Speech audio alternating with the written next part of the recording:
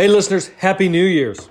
To kick off the new year, we're actually going to be saying one last farewell to 2019. Today, we're revisiting our top performing episode of last year. This episode has over like 9,000 listens and continues to achieve plays from people all over the world. This was season 3, episode 4, entitled Database Methods in the Finance Industry. Also, next week, we're going to be premiering season 4 of Making Data Simple with our 100th episode special. Yes, it's been 100 episodes. You won't want to miss it. It's a special guest. Talk to you soon. You're listening to Making Data Simple, where we make the world of data effortless, relevant, and yes, even fun.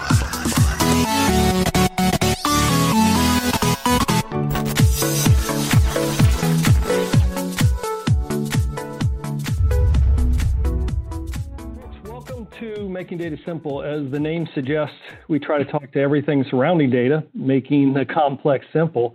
But as the name doesn't suggest, we just talk about whatever we want to in the end of the day.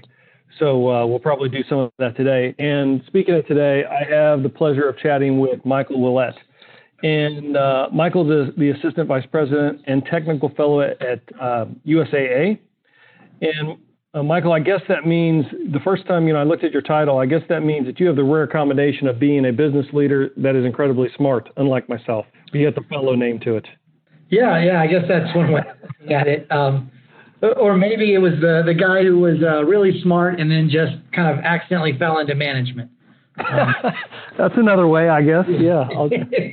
Yeah, it was never the other way around. I'd always kind of been the geek at the keyboard for most of my career. So. Hey, we need the geeks at the keyboard. I was there once too, although I'd like to be more technical than I am today.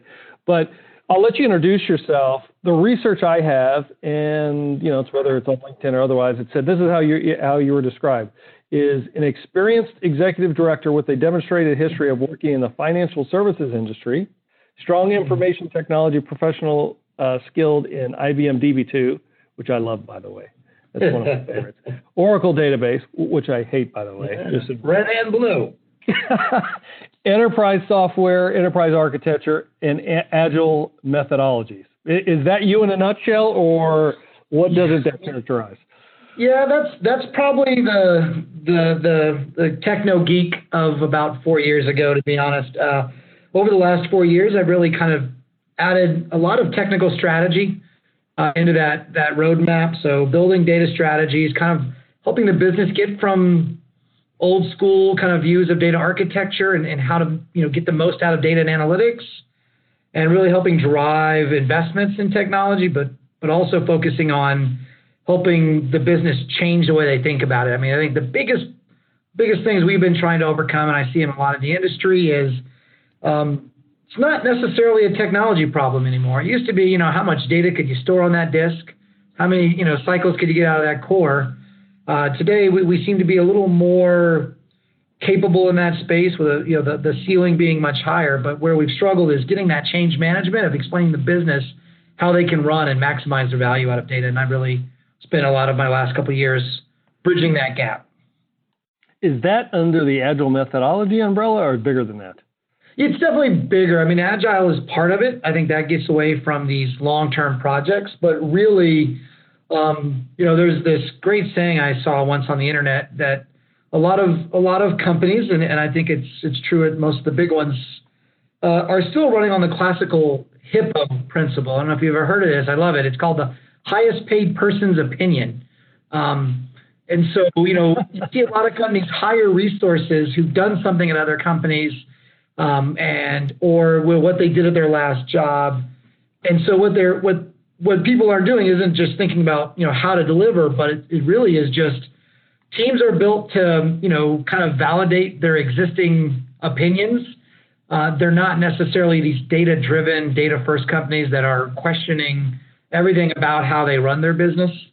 And so delivery of the new techniques are important, but the change management around how you get business from, the 1990s view of just there's a smart guy who makes decisions and maybe he has a spreadsheet in front of him, to getting into a room where people are confident to ask questions, dig into the data, and find out what it tells them. Nice. All right. Hey, before I jump into, I got a lot of questions about what you just said, but before I jump into that, I presume you're a Texas native, is that right? I was born in Austin, Texas, was a military brat, and then joined the military, did a couple little, different locations, and then came back as quick as I could to the Austin area. Yep. All right. So, and I know that Daniel Hernandez, he's a fellow acquaintance of ours. Yeah. He is the offering manager at IBM. He's been desperate for me to have this dialogue with you. But I've got to ask you, you're not misguided in your barbecue knowledge like he is, are you? No, I actually grew up and graduated from Lockhart High School. So I know that the best barbecue in the world is a smoked barbecue. Preferably a brisket with a good beef-pork combination sausage. If you ever need that, just come on over to Lockhart, Texas. It's barbecue capital of Texas. Well, you were so close. It was so. Yeah, where did I go wrong? Were you a Georgia pulled pork kind of guy? No, I'm coming to you from Kansas City. Yeah, so you like barbecue sauce with some kind of protein underneath it. No, I don't always eat barbecue sauce. That's not accurate. That's not accurate at all. I smoke rubs okay too, but just as long as it's the best, and that's what we have here, man. No. We're gonna have to have Texas. We know how to do it. Yeah, I know. Texas is always bigger. So you are just like Daniel and Hernandez. I am. We're definitely Texas barbecue snobs. Yeah. All right. So tell me. It's hard to get beyond that right now, but I'll move forward. So I'm really curious. So I'm going to get into it. I want to talk a little bit about USAA. I want to come back to your view on data, et cetera. But I do want to ask you a question right off the top, because you have the unique, we kind of chatted on this already, but of the vice president and fellow. How did you get to be fellow, and what is that? What's the makeup of that? Yeah, so in a nutshell, really what it comes down to is the senior most technical resource in a specific domain. And so I feel like we need to start making bumper sticker or T-shirts that says I was in data before data was sexy. I worked in ERP systems. I worked in a lot of the marketing CRM systems back in the day. Kind of came in with a math degree in computer science and really was a developer, and just spent a lot of years kind of growing in that space of data warehousing, databases, business intelligence, visualization, all those major components, and kind of built a pretty strong technical portfolio where I was seen as and recognized as the senior most technical person. And so technical fellows are ultimately kind of the simplest way to describe them as they're kind of field chief technology officers. Their job is to operate and kind of have pretty close to final call on all technology decisions in their domains. And then they also kind of really set long-term strategy. So I guess the way I got that was is I was able to rock enough of the boat without throwing everybody off. I kind of championed a lot of new ideas, and just to throw the old IBM plug out there, two major kind of feathers in my cap that got me to this role was, we transitioned off of the original IBM BCU, go back a ways. This was a kind of a balanced configuration unit, was warehouses were built on. We migrated most of our infrastructure to Netezza, which had recently been purchased at the time by IBM. So we had a lot of knowledge on how to do that, kind of worked a lot with IBM. And then the second major kind of feather from an infrastructure perspective was we brought in SPSS and deployed near real-time models for our call center in that environment. So, yeah, basically just, senior field chief technology officer is probably the best way to look at tech fellow role. All right. And as always, I have questions there too, but I want to ask you about USAA first. Sure. Because I think, how long have you been with USAA now? Well, this is my second time with USAA. Really? When I started in 2003, stopped in 2005, and then came back in 2007, been here ever since. So tell me a little bit, I want to understand, I've been to USAA, by the way, it's a beautiful campus. Yeah. And, the way I understand it was founded by a group of Army officers that needed auto insurance or something of that nature. Yep. And now you got homeowners, life insurance, I think banking. But I thought, here's where I get confused. Is it specific to military personnel? Because I thought at one point you opened it up to civilians, but it's not civilians anymore. I'm trying to Sure. So ultimately, 1922, several military officers were unable to get auto insurance because they were considered transient workers because they were constantly moving. So they basically built a co-op, an association where they would co-insure one another. That grew into being an officer only, and you had to be active to gain your membership. Once you had your membership, you had your membership for life.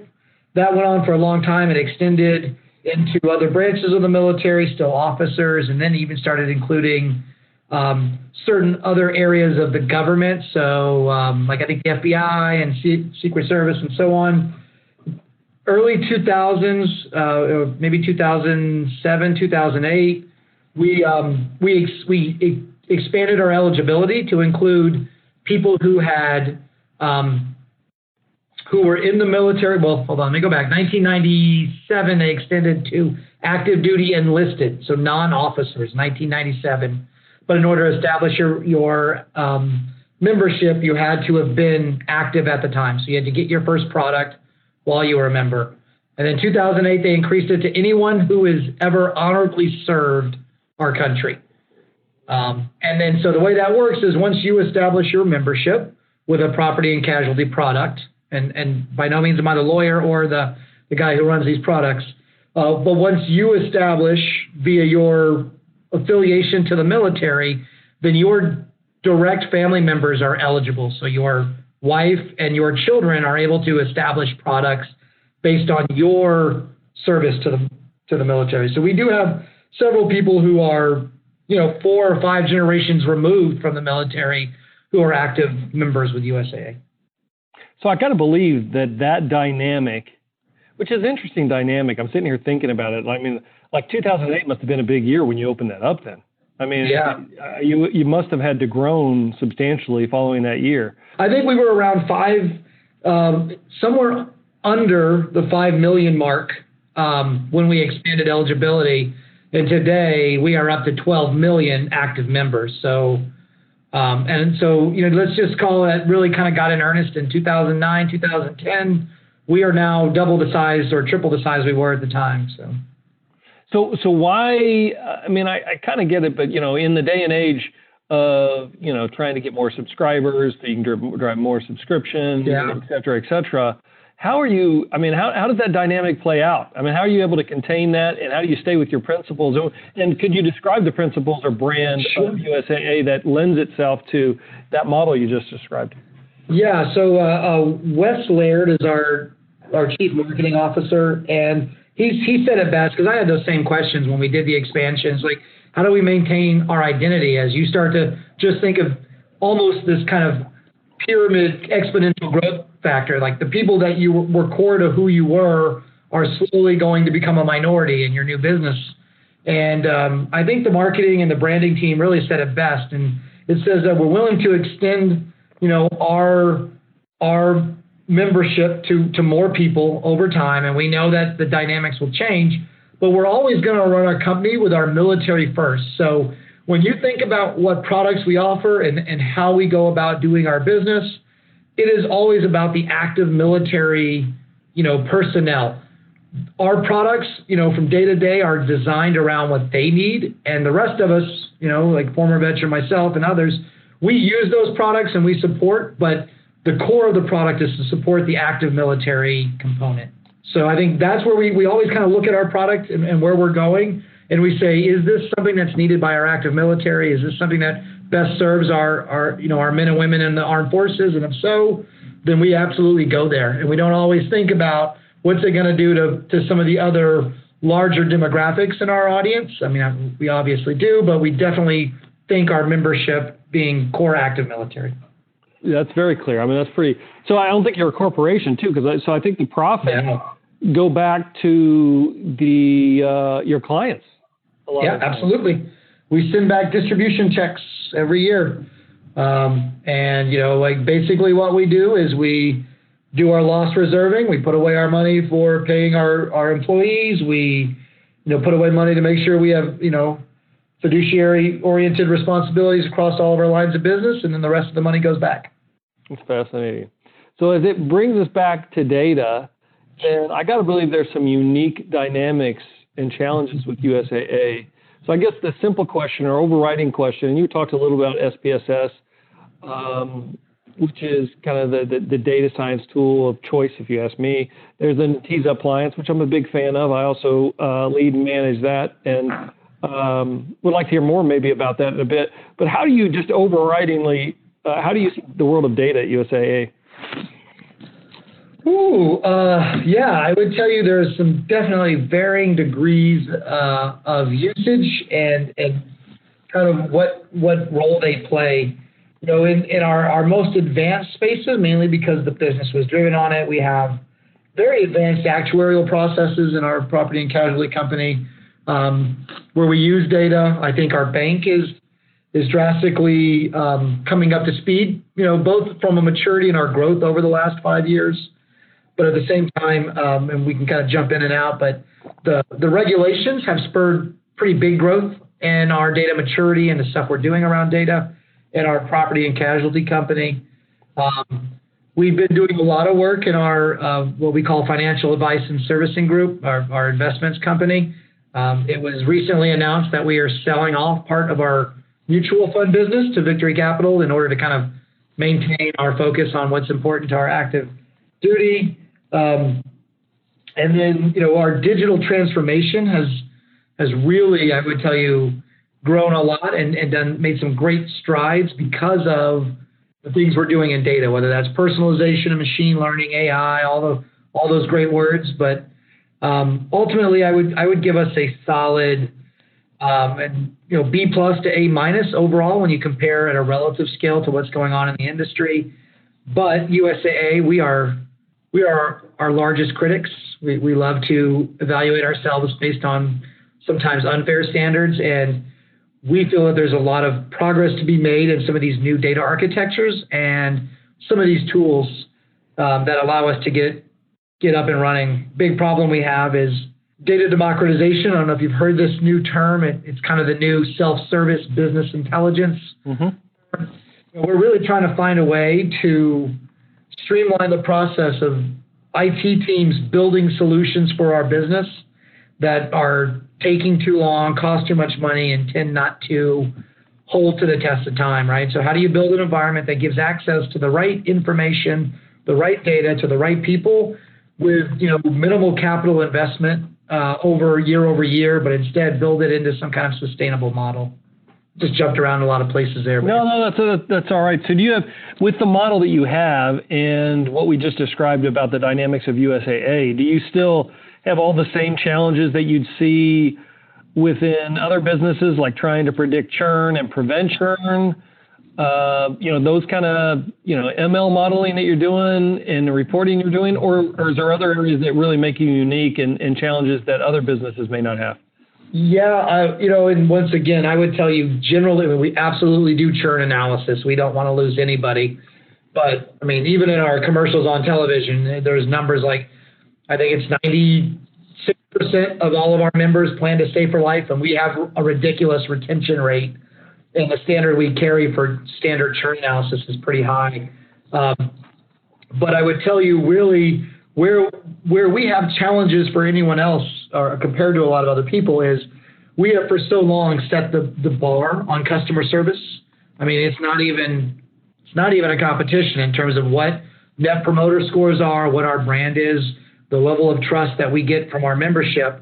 And so when you start talking about a digital transformation, when you get away from what your secret sauce has always been, which is in these highly qualified, skilled, and beloved employees answering phone calls for our members, and you start trying to translate that into a digital online transaction, there's a lot of work there. There's a lot of secret sauce, and what these humans are able to use and do that is difficult to emulate via code. And so as we start to understand, what cognitive capabilities are our MSRs using, our member service reps, in order to kind of provide this world-class service, how can we build systems, whether that's with robotic process automation, whether it's machine learning, artificial intelligence, chatbots, but how do we build that in a way that as best as possible for the core of our business transactions, how do we use data in order to make sure that our systems think about our member first, just like our MSRs do. Whereas in other places, and I won't point fingers, but hey, it doesn't really matter. Your phone call in is there's not some unique experience that you're having with the customer service rep. It's actually preferred by the customer to go online.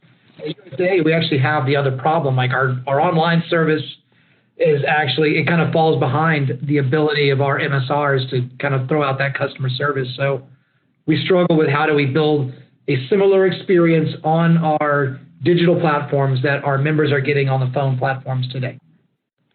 So one thing, I mean, you hit on something that's very important to me, and that's the client experience. I've one way or another, I lead development and client success with analytics right now, and I've always had some foot in support my entire career because the client experience to me is paramount, and it's good that the larger industry is heading that way with all the subscription-based modeling and you know, kind of I think the cloud to me is really built on, or the movement to cloud is built on, hey, you reward those that, you know, are giving you the best experience. And the one thing that USAA is the brand that, you know, the first thing that comes to mind is your client experience and your customer service. Just fundamentally, I got to ask you, what makes it great? What makes it so great? I mean, how do you, what's the principles that you abide by that are adopted, obviously, that make it differentiated across the industry? Yeah, I think it really is true. I mean, I know I see day after day a culture in which it is about putting the member first, right? We want to make this member whole. We want to do what we need to do to make that happen. And when you have a culture that thinks about the member experience and how we're best serving them first, like that's the number one kind of highest level C-suite objective at USAA is make sure our members are whole, that they have all the tools and everything they need to be, you know, financially secure throughout their life. That has been those things where it just permeates the entire culture. So yeah, we have a sales organization that is trying to make sure that we are letting our members know about the products we have. We have a marketing team. We have, you know, accountants that make sure we have a profit line that kind of keeps us financially secure. But it's just something that it works all the way through. It's from our CEO, Stuart Parker, all the way down to people like myself and the MSRs who answer phones. Every meeting starts with our mission statement, which is to facilitate the financial security of our membership and their family for their entire lifetime. And we hold true to that. And I think that's what really kind of makes us unique and special when it comes to building that experience. Can you say what your NPS is? I don't know. I mean, it's so high you don't know. If I knew it, I probably wouldn't say it, but okay. Mainly because that's when corporate comms would probably give me a hard time for spouting stuff. Okay, fair enough. So how do you instrument technology into the customer service? Are you using anything sentiment analysis? You're using optimized call routing? Do you treat clients differently based on a certain profile, so you treat them smarter relative to that profile? Or any other things that you can give another guy that's very interested in the client experience? Yeah, I mean, I think what we do is we really, when it comes to some of the scenarios we use, so we absolutely do tons of customer feedback and survey and voice of the customer and sentiment analysis. But we spend a lot of time really trying to do this idea of a newer thing at USAA is this really monitoring the customer journey analytic, right? Like understanding what got them to this point, what's going on, what is in context of what's occurring. That's a new big piece that I think is going to make some changes. We do a massive amount of call routing, intelligent call routing. And really what we want to do is we don't have this kind of priority where certain people get certain levels. I mean, our members are our members. But what we do try to do is match, you know, the need of what you're likely to call in for to the person most suited to do that. And so we spend a lot of time kind of building that. That first call resolution is a big metric for us. And then the other is this channel shift. Like how many people are calling us because they couldn't finish something on the digital channel, right? They wanted to, they were trying to fill out a form, but something went wrong, and so they call in. So we we really track that. We've also organized a lot of our delivery mechanisms and even our investments around distinct and important experiences. So whether it's purchasing a vehicle, acquiring homeowners insurance, opening a product, getting married, we've built journeys and experiences that make sure our members have as seamless as possible of a journey through that. And so we understand that these are critical kind of pivotal points in our members' journey, kind of life, whether it's marriage, whether it's buying a vehicle, whether it's getting a home. And we try to make sure that we have those journeys and experiences well mapped with all the right tools in place. And then we measure those and kind of effectively use feedback mechanisms to tweak those processes. But end of the day, USA is still an auto property insurance company with a bank. And so there are large numbers of transactions that are simple things like, tell me how much money I have in my account. Tell me what's going on, on my mortgage, or why did my homeowner's rate go up? And a lot of those things, those transactions occur, and we have to make sure that we're able to meet those. But what we want to do is have the differentiating experiences so that our members really keep that understanding that we're out there working for them on the most critical components. I know that I try to keep this IBM agnostic for the most part, but I know you work with IBM data offerings. Can you take an opportunity just to give us an outside perspective on what we're doing well and also what we can improve on? Yeah, I think the kind of IBM Cloud Private is a very, very compelling product that has some uniqueness that's going to allow the industry to do a lot of really great things. Where we're going with the data offerings, specifically around DB2 Blue and kind of the new Netezza boxes. I think Sailfish. The data layers are great. I think SPSS is another wonderful product that brings what I consider to be kind of a commoner's approach to data science, right? I mean, people love Python, people love R, but it requires special skills. So I think SPSS is another great product. I think ultimately one of the things that I think IBM has, the upside that IBM has, that if they decided to really go after it, is just amazing, is there is no other company with the breadth of products that IBM has, right? From analytics to the data layer to, forecasting and modeling, just the breadth of products, the data governance tools, all of it. I still really, really believe that if IBM would say, we're going to start to truly tightly integrate these products in ways that even if you don't need it, it's just going to be how they work, would create such a compelling story for people that it would be difficult not to make, for large enterprises, not to make decisions. So I'll give an example. I understand why it doesn't happen. I'm just telling you, take the long game here. Unica was purchased by IBM back in 2008, 2009, maybe even later. But when it was purchased, they had a Bayesian model in there that runs with its own code and does its own thing. And that system could call out and use SPSS. It's probably been 9 years since that purchase has happened. And I ask, hey guys, when is it that the SPSS engine, literally the SPSS framework, is not just bolted into Unica to run these Bayesian models, so that, that way, when you look at this, I may have just bought Unica as a standalone tool, but it's not its own code running a Bayesian analytic. It's running something on top of another framework that, if someone decides to turn it on, it's already kind of there. I think bringing all these products together, SPSS and data governance is another great example. There's so many places where you could build these consolidated suite of tools that would just, I think they could potentially blow away the fact that today I go off and get a lot of different products and I have to integrate those together. And that's just how it goes. Unfortunately, I have to do that same thing with even the IBM suite, right? And it just seems like at some point we're going to start bringing those products together and let them run in a way that really starts to make it a multiplier of value to the business. Fair enough.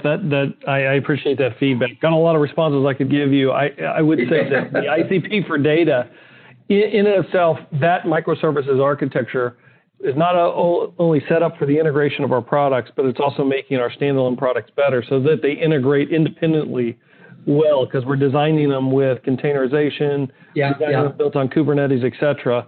So we should be able to give you exactly what you're asked for.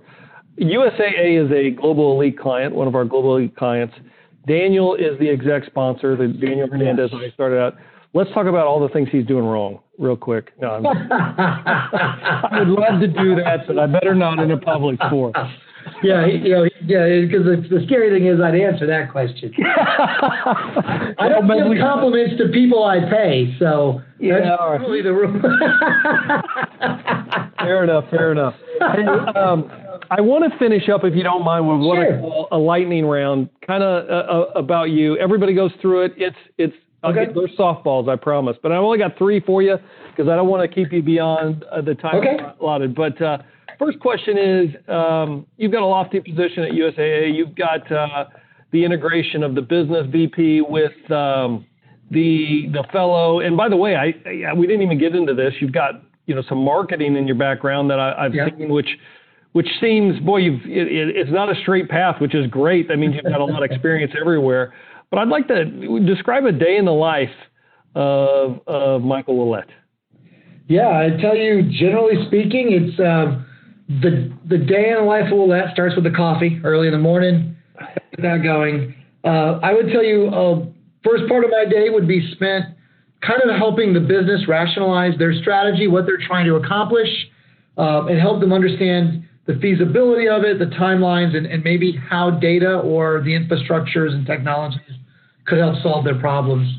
By the lunchtime, I'm kind of working with a lot of our execution teams to help them understand the bigger journeys, what's going on, best ways to think about design principles, and then really just kind of helping rationalize their execution portfolio, making sure that it's all aligned to a nice concerted delivery vehicle. I would tell you the next part of my day is probably spent with mentoring. I spend a good amount of time mentoring everything from new hires who are just getting into data to the most senior of the architecture teams, helping them understand some of these intangibles that make a difference. It's not always about being the smartest person in the room. It's about understanding, educating, teaching, and then more importantly, in some cases, just being quiet. That's probably my number one lesson. Sometimes if you'll just listen to your customers, you'll gain the empathy and you'll start to understand what they're trying to do. And then I generally finish my day in the business of managing. I have a team of architects that I manage and just doing kind of the business of forecasting and traveling and getting people to the right conferences and the right training and finding mentoring. So I would tell you that's pretty much the day. It's helping define business strategy, helping our execution teams understand how to get the most from the architecture, mentoring, and then doing kind of just standard architectural leadership roles. Well, within all of that leads me to my second question. So how do you maintain your own technical chops while you're doing all of what you just described above, including managing the business? Yeah, so the way I try to do that is I didn't bring it up in there just because it was too many things, but I do work heavily with our research teams. Like that's where I kind of spend my time keeping sharp. So as we prototype and pilot new tools, I spend time there working on that. And then I spend a ton of time on Flipbook, to be completely honest, reading lots of articles. And then if I see something new, I've got, several laptops and I have all kinds of different operating systems and Spark clusters. And so it's really about being curious. And a lot of that's done on my own time, just kind of digging into the technologies that are out there and kind of on the forefront. Flipbook, huh? That's one I'm gonna have. You go in there and basically you pick all the topics you like, and then it just brings all that news to News Aggregator, and I really, really like it. All right, that's good advice. Last simple question is just where can folks reach you if they have questions? Are you willing to answer questions from anybody listening, and where could they reach you, or Is there a contact point? Is it like LinkedIn? Probably. Yeah, I mean, LinkedIn is probably the best place. Message me on LinkedIn. I am pretty responsive, actually, because like I said, with all the mentoring I do for my architects, I tell them having that social presence matters. So I probably check it several times a day. Notifications are on. So, just message me there. And you're more than welcome to email me at my michael.willett@usaa.com, first name, last name @USAA. And, if I can help, kind of create some connections. And I think that's what our industry needs. We need more people kind of bringing it together and sharing knowledge. I'd love to help facilitate that also. You are the man. Hey, you've lived up to everything that Daniel said you would. I find you very easy to talk to. And listen, just to prove that I was listening, there's a couple of things that I took away. There's a lot of sound bites here. Like, would you say it was HIPPO, highest paid person's opinion, to avoid? HIPPO. Yeah, the HIPPO principle. Yep. I like that. I was in data before data was sexy. See, I was taking notes. Yeah. Ability to important statement. Yeah. I was able to rock the boat enough without throwing everyone off. That's how you got in the position you're in. Yeah. Let's see. Infrastructure should be in the wall, not out front. Yeah. And one that I kind of conjured together was the change management. What did I say here? Change management. Or how do you drive change management? It's really done through driving growth mindsets and trying to have a philosophy of automating every process. Yeah. Hope I got that one. And lastly, this is probably my favorite one. And if this is really true, I want you to tell me, every meeting starts with a mission statement. That is absolutely 100% true. I had a town hall today, 150 people on a Skype call, and I started in an informal town hall with the mission statement. It is absolutely how USA runs. And what's the mission statement? The mission statement is to facilitate the financial, I don't have it exactly, but it's to be the provider of choice for our military community and provide products and services that kind of facilitate the financial security of our membership throughout their lifetime.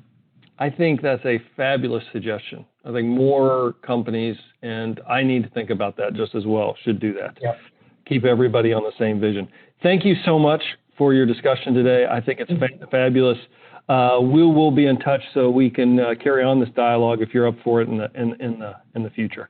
Love it. Thank you very much for the time, Alan. Enjoyed the questions. Enjoyed the conversation. Hey, thank you so much. Appreciate it. Perfect. Thanks, guys. Thanks for listening to the Making Data Simple podcast, where we make data fun. Be sure to visit IBMBigDataHub.com/podcast to access the show notes and uncover even more great episodes. Remember, the views expressed here are those of the host and its guests and do not necessarily represent the views of IBM. Until next time, over and